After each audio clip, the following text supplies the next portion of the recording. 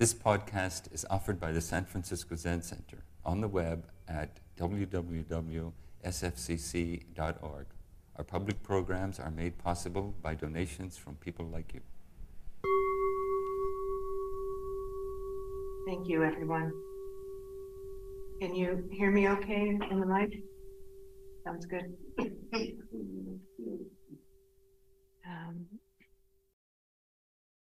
I'd like to thank our former Tanto, Anna, for inviting me, our current Tanto, Tova, for hosting me.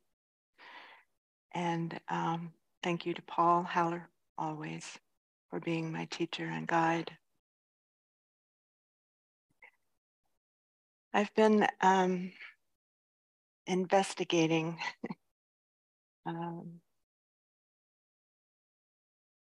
things in our liturgy that really pop out for me. And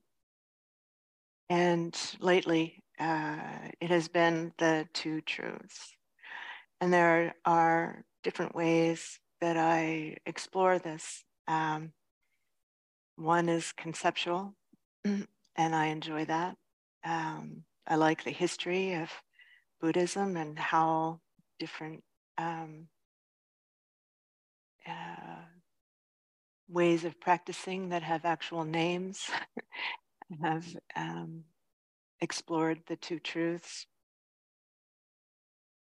And sometimes when people hand to me, as books do, as people do, as teachings do, the two truths in a conceptual way, it feels like a puzzle.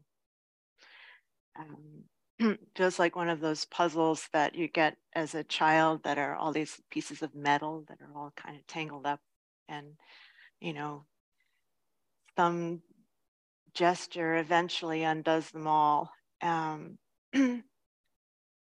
that the koans are like this too, one is mu and the other is tu, and they kind of function like that sometimes. But what I'm going to be talking about today is different, feels very different.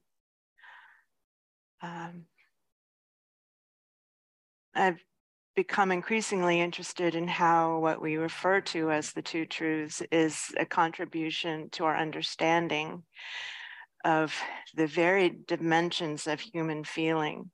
And the two truths are a very significant way of understanding the entire range of human feeling.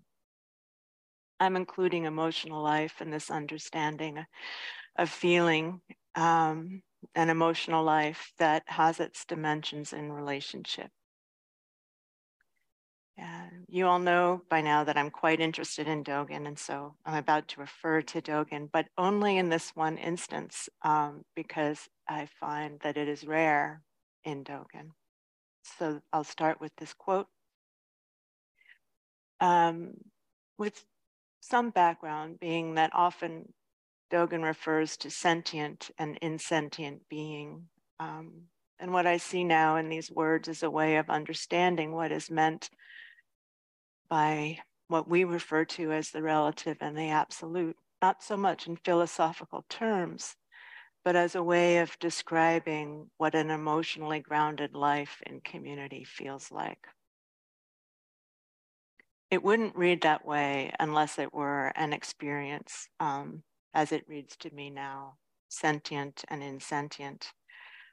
And so here's the quote that interests me.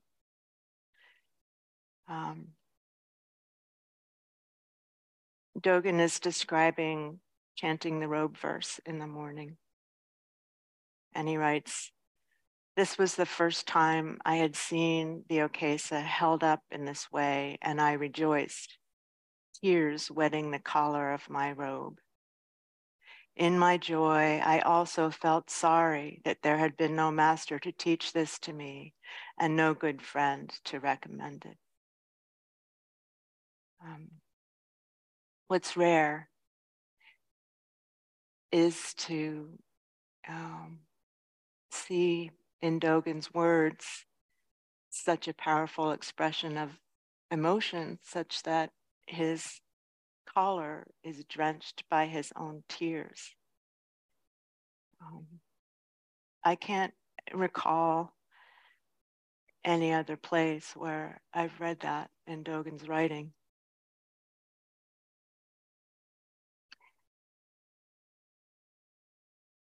I see it as how a sentient feeling becomes a true or wholesome religious feeling.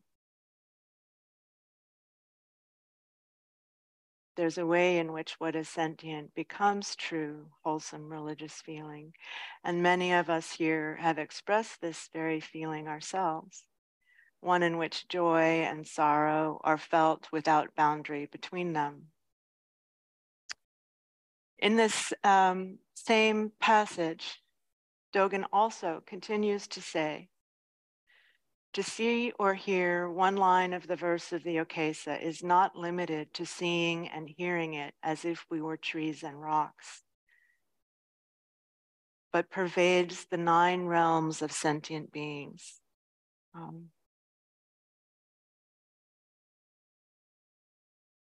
What he says here is that the verse of the Okesa includes an emotional life. This is how I'm reading it. The robe is not simply the expression of our stillness in an all-pervading absolute realm. It permeates through emotional feeling, as those feelings would occur in all the 9 states of China. What truth is there in emotion, and how does that truth count is what I find myself exploring. Suzuki Roshi writes on emotions, it's easy to destroy intellectual understanding. You can just hand a child a puzzle. But to deal with emotional difficulty is like splitting a lotus in 2. Long strings will follow, and you cannot get rid of them. The strings remain.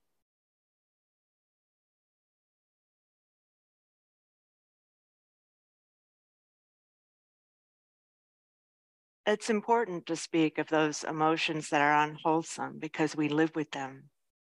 In psychoanalysis, they speak of bad feeling, not as feelings that have immoral weight. It's not a judgment that calls them bad in that sense, but feelings that come from emotional pain. I feel bad. And an emotional pain that prevents one from living a joyful life. From generations of analytical work, there are 3 big ones recognizable as quite prevalent in our social world. And these are disappointment, shame, and envy. It's helpful in understanding the ways that we inter-are as suffering beings to see what therapists see in working with bad feelings. But first, I'd like to mention that I've chosen psychotherapy because it speaks to me. I definitely encourage people to have a look at Joan Halifax's Standing at the Edge, which is an excellent way of understanding how virtues such as altruism, empathy, and respect can slide into suffering. But I find the psychoanalytic term personally revealing, close to me. And so here's how Roy Schaefer describes them in his book titled Bad Feelings. And these are, as I'm reading to you, kind of like caricatures, but I think caricatures that are recognizable, that you may even identify with in bits and pieces or in a great big chunk. So for disappointment, there's a tendency to strong and fixed disappointment. It's known to be cultivated in one who's been given a strong diet of humiliation intended to shatter self-confidence. Someone with fixed disappointment becomes very armored, and the therapeutic relationship is very fragile, such that the person with fixed disappointment effectively becomes the disappointment. And then shame. This is felt internally and externally through ostracism, experienced as a form of death. Shit as a profound humiliation. For example, calling someone an asshole is a casual and frequent relative of more explicit references. And losing face through disregard or defacement, causing a lack of composure that leads to hyper alertness. So there's a profound humiliation. There is a profound feeling of being outcast. And there is a hyper alertness that are cultivated through shame. Envy.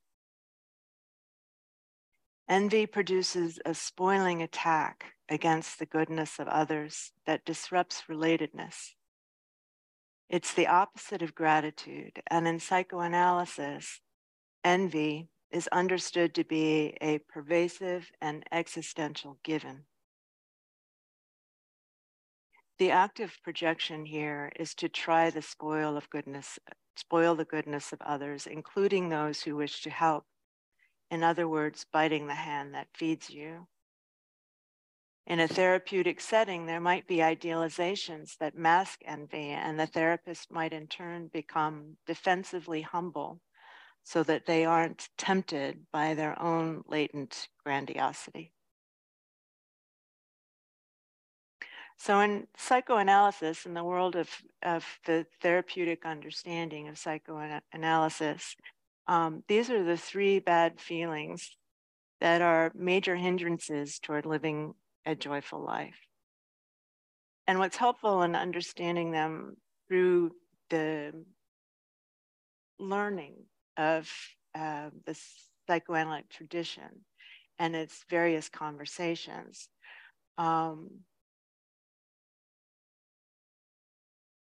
is that it's not located in any one person. It's generated dynamically with many causes and conditions that are moving among people in relationship. And it's curious that even therapeutic presence, which is something that we value so much in our tradition, can cause pain in someone who's really suffering from any of these three hindrances, major hindrances. Presence can be seen as controlling, invasive, voyeuristic, manipulative, punitive, or a critical form of surveillance that leaves no place to hide. Presence can not only be received in these ways, it can be used in these ways, consciously or not. People do learn to have an overbearing presence with harmful known effect. And this is the double-edged sword of the charismatic person that we speak of in spiritual traditions. So we need to be able to speak of these things with an intimate awareness of what they are for ourselves and for others.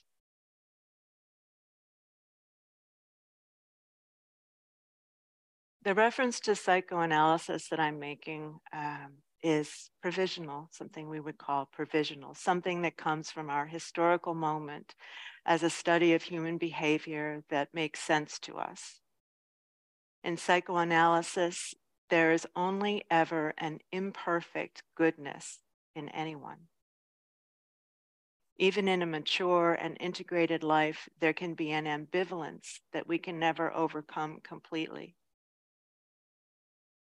And I would say that this is how most of us are, much if not most of the time, even right now. It's a significant aspect of our sentient beingness. One of the things that I think Suzuki Roshi means by not knowing mind, and is that so, is that when ambivalence can be held without anxiety, it can exist for us without being an existential problem. As he says, it's only when we are selfish that we have problems.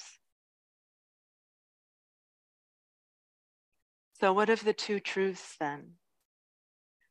Like psychoanalysis, these are provisional terms, truths for us that we use in the Buddhist tradition to understand the dynamics of a realized life, empty as emptiness can be.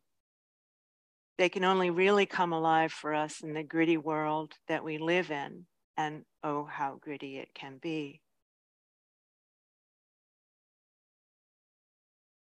The teachings that are in our chant books are devotionally offered as an expression of Sangha, and they are teachings that have been handed down to us in support of our life together on this earth. In particular, the two truths are a way of describing what liberation feels like so that we can better understand our hindrances in realizing the truth of what is beyond them. I'm referring here to the Sandokai, or what we translate as the harmony of difference and equality in our sutra book. If any of you have visited another Zen center, you've seen how different the language can be for any chant that has been translated into English. What has now become the standard translation is what we chant today. It is a choice that was made 25 years ago, and I'm in agreement with it. I think it's a good choice, but I do want to bring forward a translation arranged with Shunryu Suzuki's words that, as I understand it, was once chanted here in this temple. In the context of publishing Suzuki Roshi's lectures on the Sandokai, Mel Weitzman and Michael Wenger also published a translation of the Sandokai that was a composite of his translations in consultation with him. And of note is that Suzuki's words were presented to students who were practicing together in community. In this, and by necessity, they allow a human feeling that other translations do not, a human feeling that is also evident in his commentaries, which are commentaries on how the two truths are lived among community. He doesn't go so far as to examine bad feelings per se, but he does speak to a relationship in some very important and relevant ways. It begins with the mind of the great sage of India was handed down closely. It's not intimately transmitted, esoterically transmitted, intimately communicated, but handed down closely, which for me has a very different somatic quality, warm hand to warm hand.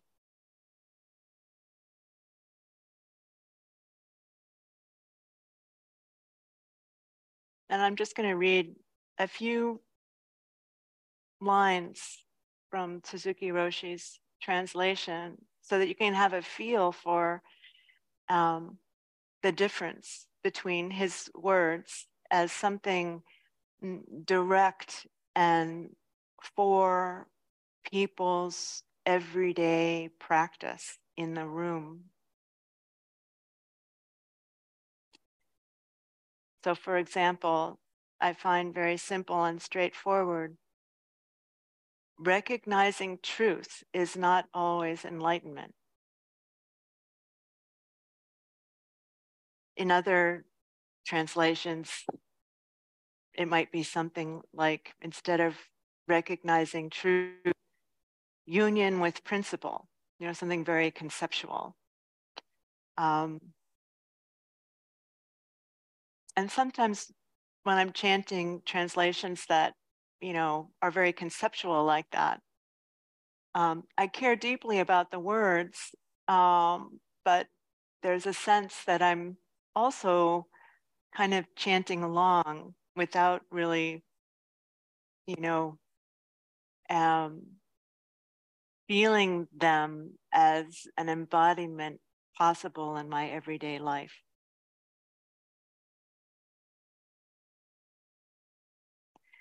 So when he says recognizing truth is not always enlightenment, I just want to repeat Dogen's words earlier. To see or hear one line of the verse of the Kesa is not limited to seeing and hearing it as if we were trees and rocks, but pervades the realms of sentient beings.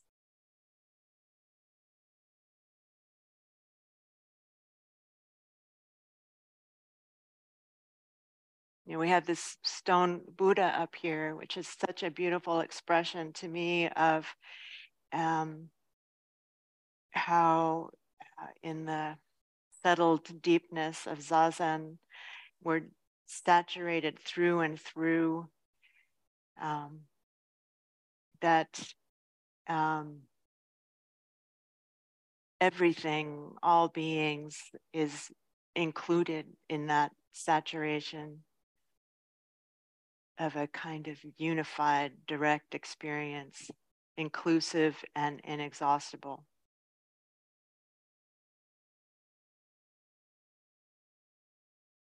And that recognizing this is not always enlightenment,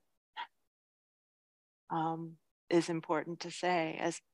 As much as we venerate stone Buddha, the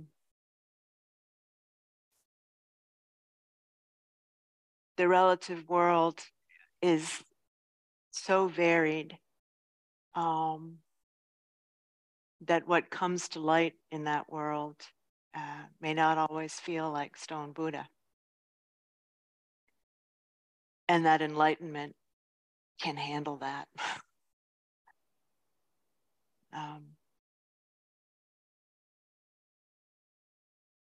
So here's something else that Suzuki Roshi says that is so very different than what we chant.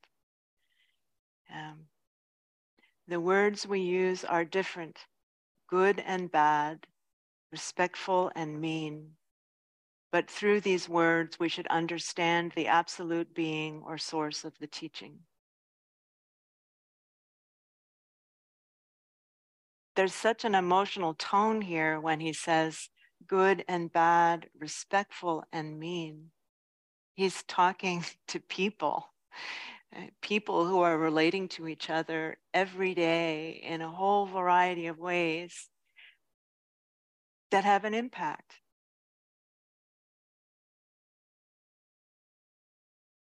In his commentary, Suzuki Roshi explains that the precepts are like the front and back foot in walking. There's no knowing to teach unless it's truly for another.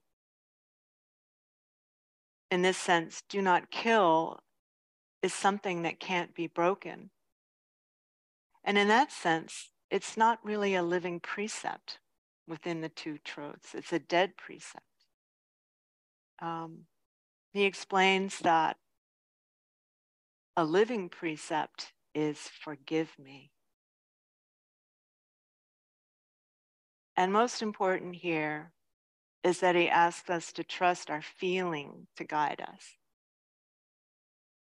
If you feel that you've broken the precepts, you have to accept that feeling, he says.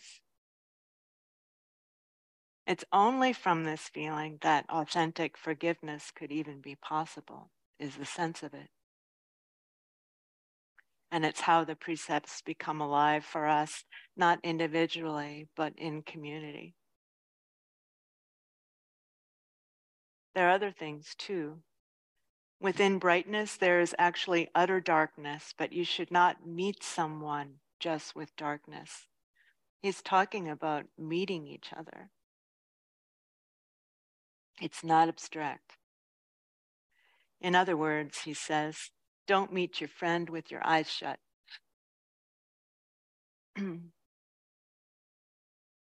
And again, within darkness, there is brightness, but you should not see others only with the eye of brightness. Here he explains, If you create an enemy of someone, you're killing Buddha nature for both yourself and for them. These aren't his words. I'm just expressing the main point of it in my own. Some of you've been in an argument that ends in laughter because each one of you suddenly realizes how ridiculous that argument is, that you've begun to argue for argument's sake. And I've had such a moment where, we both catch each other doing that and just begin to laugh. And it comes from closeness, that moment. But Suzuki Roshi says that, living in community, any moment of anger is coming from that closeness. Whether you can have this kind of, fun moment or not, the closeness remains. And harm is lessened by realizing that.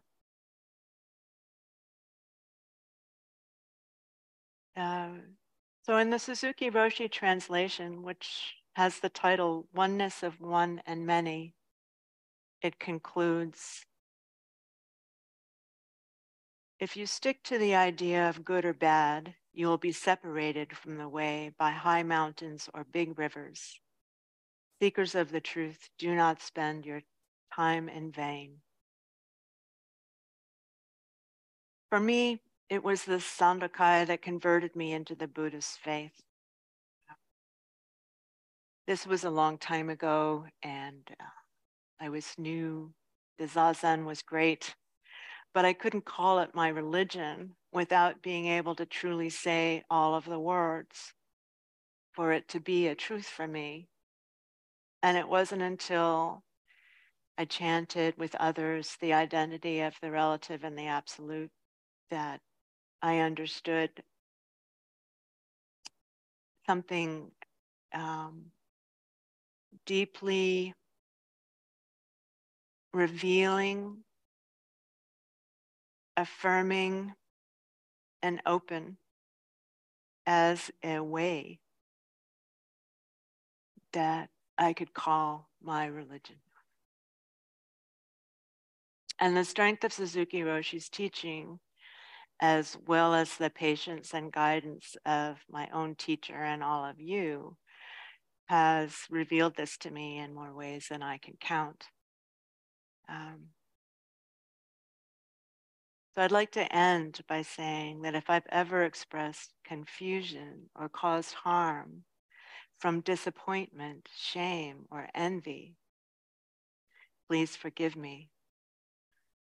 Like two friends in a fight, it could be humorous, but for any long-standing effects that these bad feelings could have living in a community life. I truly hope that what I say is helpful and that all the strings of broken lotuses will leave lighter traces behind them. It's such a small offering, but it is an offering for the oneness of one and many. Thank you. Thank you for listening to this podcast offered by the San Francisco Zen Center. Our Dharma talks are offered at no cost, and this is made possible by the donations we receive. Your financial support helps us to continue to offer the Dharma. For more information, visit sfzc.org and click Giving. May we fully enjoy the Dharma.